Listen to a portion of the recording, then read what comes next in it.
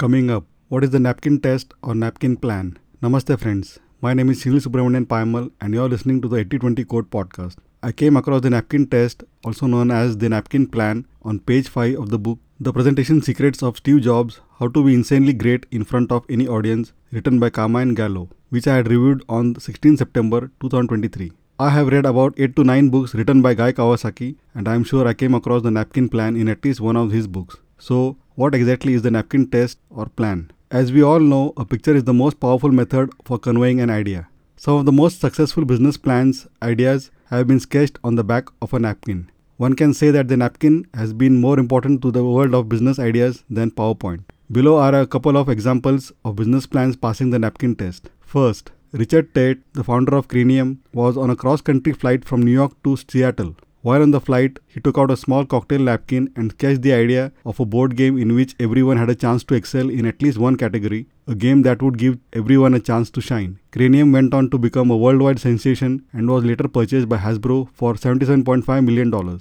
Second, another famous corporate napkin story involves Southwest Airlines. A lawyer at the time, Herb Kelleher, met with one of his clients, Rolling King, at the St. Anthony's Club in San Antonio. King owned a small charter airline. He wanted to start a low-cost commuter airline that avoided the major hubs and instead served Dallas, Houston, and San Antonio. King sketched 3 circles, wrote the names of the cities inside, and connected the 3, a strikingly simple vision. Kelleher understood immediately. Kelleher signed on as a legal counsel. He later became CEO, and the two men founded Southwest Airlines in 1967. King and Kelleher would go on to reinvent airline travel in the United States and build a corporate culture that would earn Southwest placed amongst the most admired companies in the world. Moral of the story: never underestimate the power of a vision so simple that it can fit on a napkin. Hope you found the things mentioned above useful in looking at business plans differently henceforth. I will keep posting such episodes at least once a week on Saturdays 9:30 pm Indian Standard Time or 4 pm GMT. Thank you for spending your valuable time listening to this episode. Really grateful.